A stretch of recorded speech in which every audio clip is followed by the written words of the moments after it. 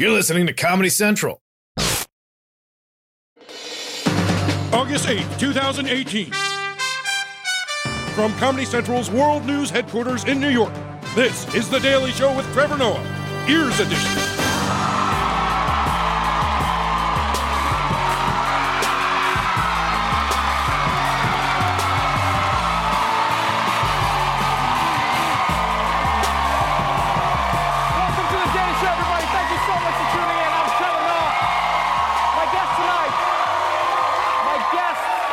My guest tonight is a hip-hop legend and former member of Outkast. Big Boy is here, everybody!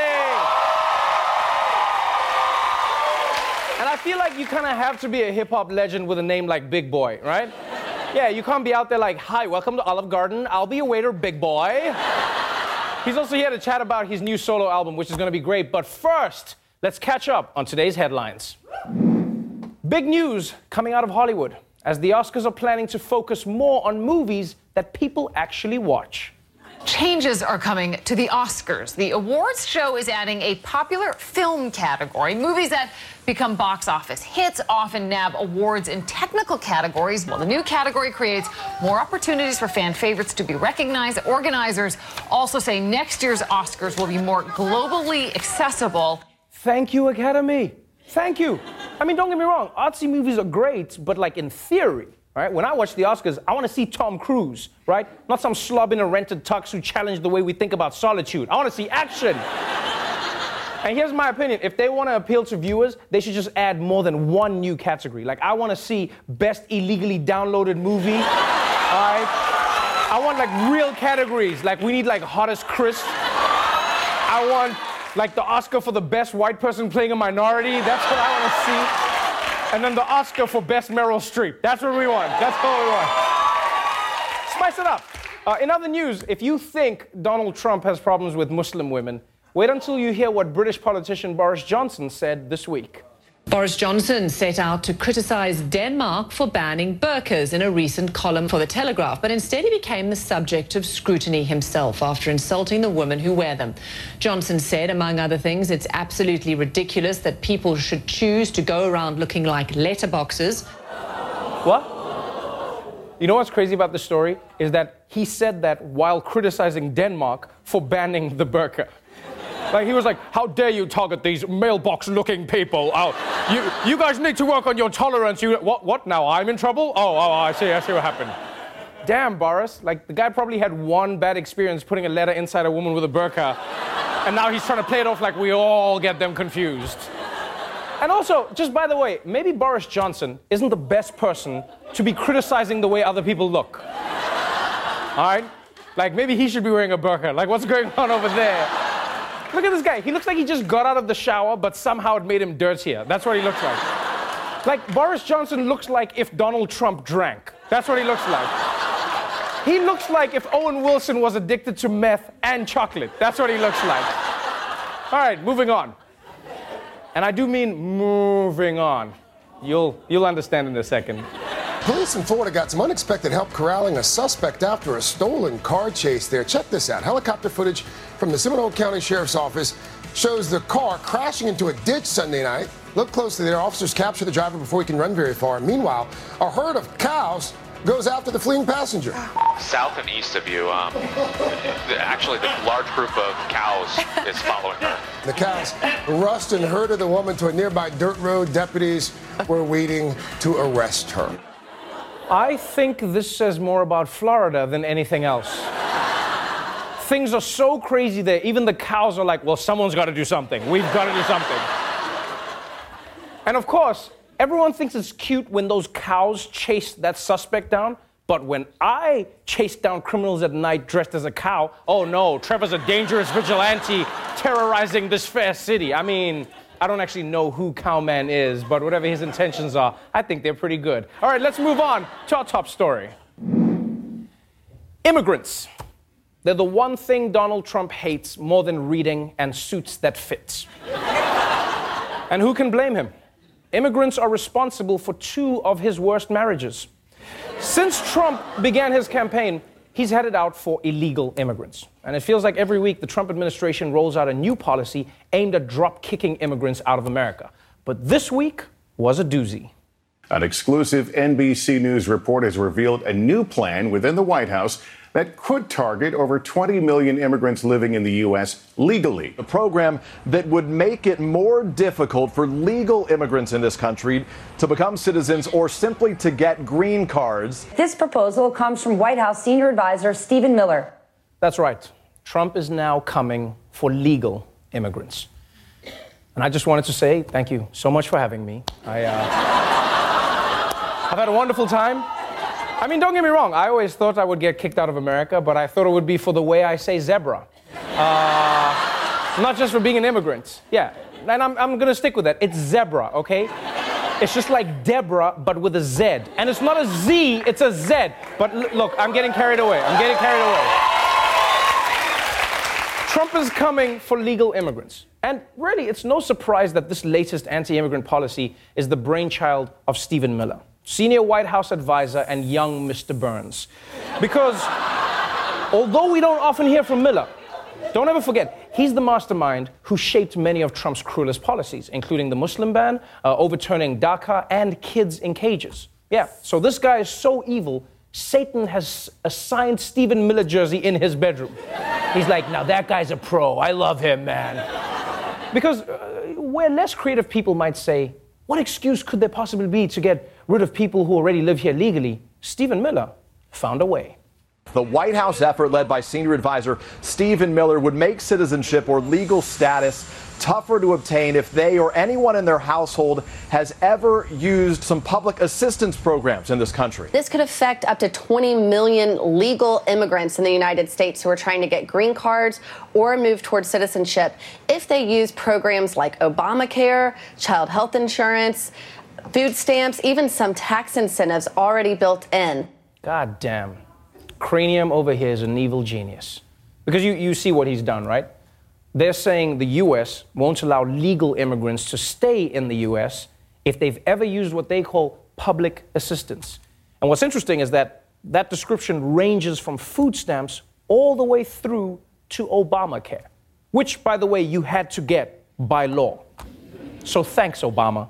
Yeah, some of us don't want to go back to Kenya, okay? And under this new policy, if you're an immigrant, they could kick you out for breaking the law, or they could kick you out for following the law. Yeah, and let's just take a moment to acknowledge just how far this escalator we've come down, right? Because when Trump began his journey, his message was this. We have some bad hombres here, and we're going to get them out. They're removing the bad ones, and that's where our focus is. It's the bad ones. We're looking at the bad ones, and I said that from day one. I said from the day I'm president, we're getting rid of the bad ones. Okay, fine. So first it was bad hombres, out, right? And who could argue with that? I mean, bad is right there in the name. Why did they call themselves bad hombres? I mean, that's the price you pay. But then as time progressed, it moved to, I know there are good hombres, but they came here in a bad way. So adios, muchachos. Yeah, but that was it. I mean, those people were illegal, right? Everyone else was cool because they came in legally. And no one loves legal more than Trump. Donald Trump stands for the rule of law. He respects the immigrants who came here legally, who played by the rules, who waited their turn. I promise you, he is going to remain completely focused on American citizens and people who are here legally and how we get this country I don't understand working why for people who play by the rules. I want people to come in. I want immigrants to come in, but they have to come in legally. Legally, folks. Legally. Now, it can also be barely legally. In fact, I prefer it that way. But legally, either way. Legally. But now we also see that that's not true anymore, right? If you came here legally and you used certain services you were allowed to use legally, now the Trump administration is telling you to get the out, right? Bad hombres, good hombres, hombres. And I'll be honest with you, I wouldn't be surprised if one day he goes after people he considers hombre-ish. Yeah, and look, I know in the Constitution, the 14th Amendment says if you were born in the United States, you're a citizen. But if Donald Trump had his way, I think he would get rid of that too. The 14th Amendment is very questionable as to whether or not somebody can come over, have a baby, and immediately that baby is a citizen. The 14th Amendment. You know, I had these guys on television, oh, you can't change the 14th Amendment. It'll take so long. On that, I agree. But you know what? An act of Congress. The 14th Amendment I was right on it. You can do something with it, and you can do something fast. You can do something fast. Trump really doesn't know anything about American politics. He thinks Congress can do something fast. That's what he thinks. That's his idea. I've seen them so fast. It reminds me of that story, Tortoise and the Hare, both super fast, same speed. But you heard him. You heard him. If Trump had his way, even being born in the U.S. wouldn't guarantee that you can stay. Yeah. And I know a lot of people always think that Trump's immigration policy won't affect them. But here's the way you got to think of it. Trump's immigration policies are a lot like an STD. It can get to anybody, no matter who you are or where you come from. And the more people it spreads to, the more likely it is that you'll be the next one to get Donald Rhea. We'll be right back.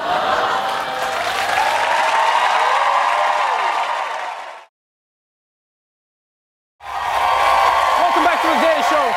My guest tonight is a Grammy Award-winning rapper, actor, and record producer whose latest album is called Boomiverse. Please welcome Big Boy.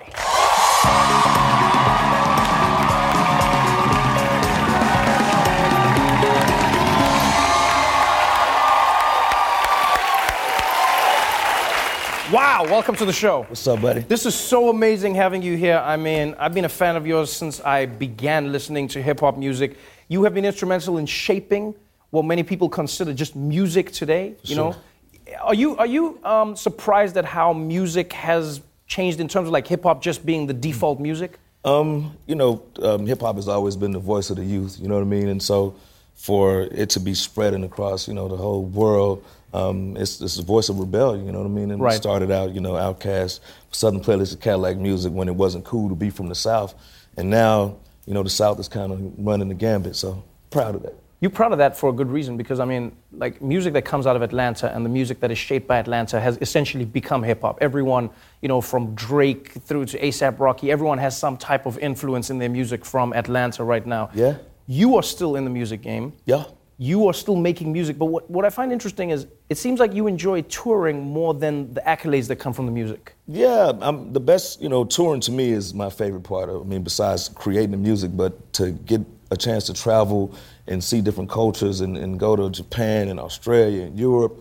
Like when we first started out, we hadn't been out of Atlanta, maybe to Disney World or Florida, but you go to Europe or France and you see different cultures. It just expands your mind, and you see that, life is bigger than the block or the neighborhood where you live from. So it's important to travel. Were you ever amazed at some of the countries you'd go to where people couldn't speak English, but they could sing every lyric of your song? Amazing, yeah. You say the words word for word, and then after the show you be like, "So how you doing?" You're like, "Huh?"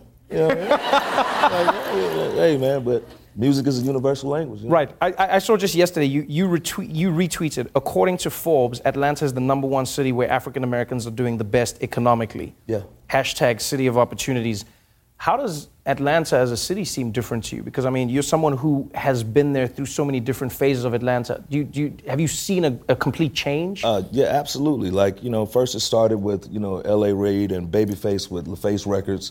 And, they gave us a shot, and they had TLC and Tony Braxton. And then the movie industry came. And so along with that came the traffic. And then I guess for the past 5 or 6 years, like Atlanta traffic is like New York and LA traffic now. Right. And I think that's when I discovered, yeah. That's how you know you've made it. Yeah. You're the one person, everyone else is honking in the traffic and you sitting there like, we made it. That's right. No, you can come on in. We made it. That's how you know you made it. You talk about people giving each other a shot, and one of the artists who has been eternally grateful to you is Janelle Monáe, who I love and adore. Word. She's got such an interesting voice and a style, and just her music is amazing. Why was it so important to you to go out and find artists who most record labels may not have seen as a commercially viable product? I think for me, like, two of my greatest accomplishments outside of being an Outkast is signing Janelle Monáe and Killer Mike. And so, finding those artists and seeing that there's, artists that can kind of take the baton and run with it. You know what I mean? They both kind of knew what they wanted, and I didn't have to really babysit them what they were doing. It's just like help them flesh out ideas, and to see where they are right now. Yeah. It's just, I'm like a proud big brother of both of them, for sure. You've got Boomiverse, which has been out for a while now, and yet is still charting. Yes. Which is, that is honestly like a testament to how you create music. Yeah. It's not often that you find an album that goes onto the charts and then just steadily keeps on climbing. The more people listen to it, the more they enjoy it. The more they enjoy it, the more they're playing it. You're out on the road and you're playing it. What did you want Boomerverse to be for people, and what have you found people take from it? I think Boomerverse to me is like, Boomerverse is a whole nother dimension of music. Like the Big Boom is like the Big Bang Theory. Like whenever I make music, I want to do something that's totally different from anything I've ever done. You know what I mean? So it's challenging to push yourself for new melodies, rhyme patterns, beat-wise, and just to kind of create that project that's going to be one cohesive body of work. So music right now is recreational to me, and I do it because I love it. And I love touring and seeing the fans, so to kind of break down different barriers of music and still doing it like almost 25 years. Right. We started when we were like 16. It's great, man, to see the fans still loving it. It's generations of people that listen to the music and follow what we do, so. Whenever I see the way you're living life, I always feel like you're living it the way I always dreamed to live it, and that is just doing what you love. So it's making the music, touring, finding new artists, and then you're doing really cool stuff, like you're working on an animated show as well, right? Yes. You're gonna be voicing like an animated show now? Yes. It's called Hotlanta Wax, and I play like a retired CIA James Bond special agent who buys a car wash that's on like an ancient burial ground, and it's sci-fi, so you have like zombie strippers, dinosaurs. You know, it's real quirky, you know? Yeah. I picked that up. You didn't have to go beyond zombie strippers. Yeah, so it's like kind of, it's sci-fi. It's fun. I'm with you.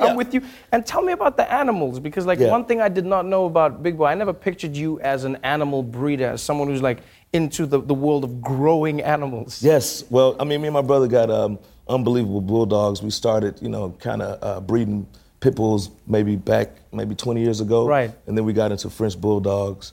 And then my new fetish now,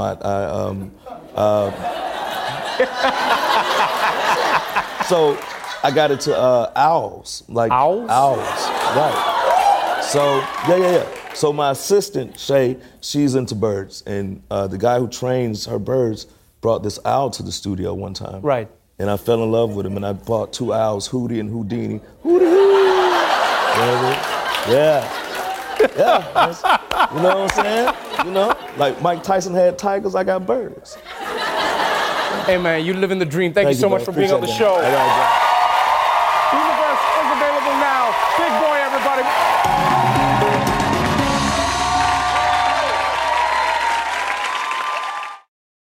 The Daily Show with Trevor Noah, Ears Edition. Watch The Daily Show weeknights at 11, 10 Central on Comedy Central and the Comedy Central app.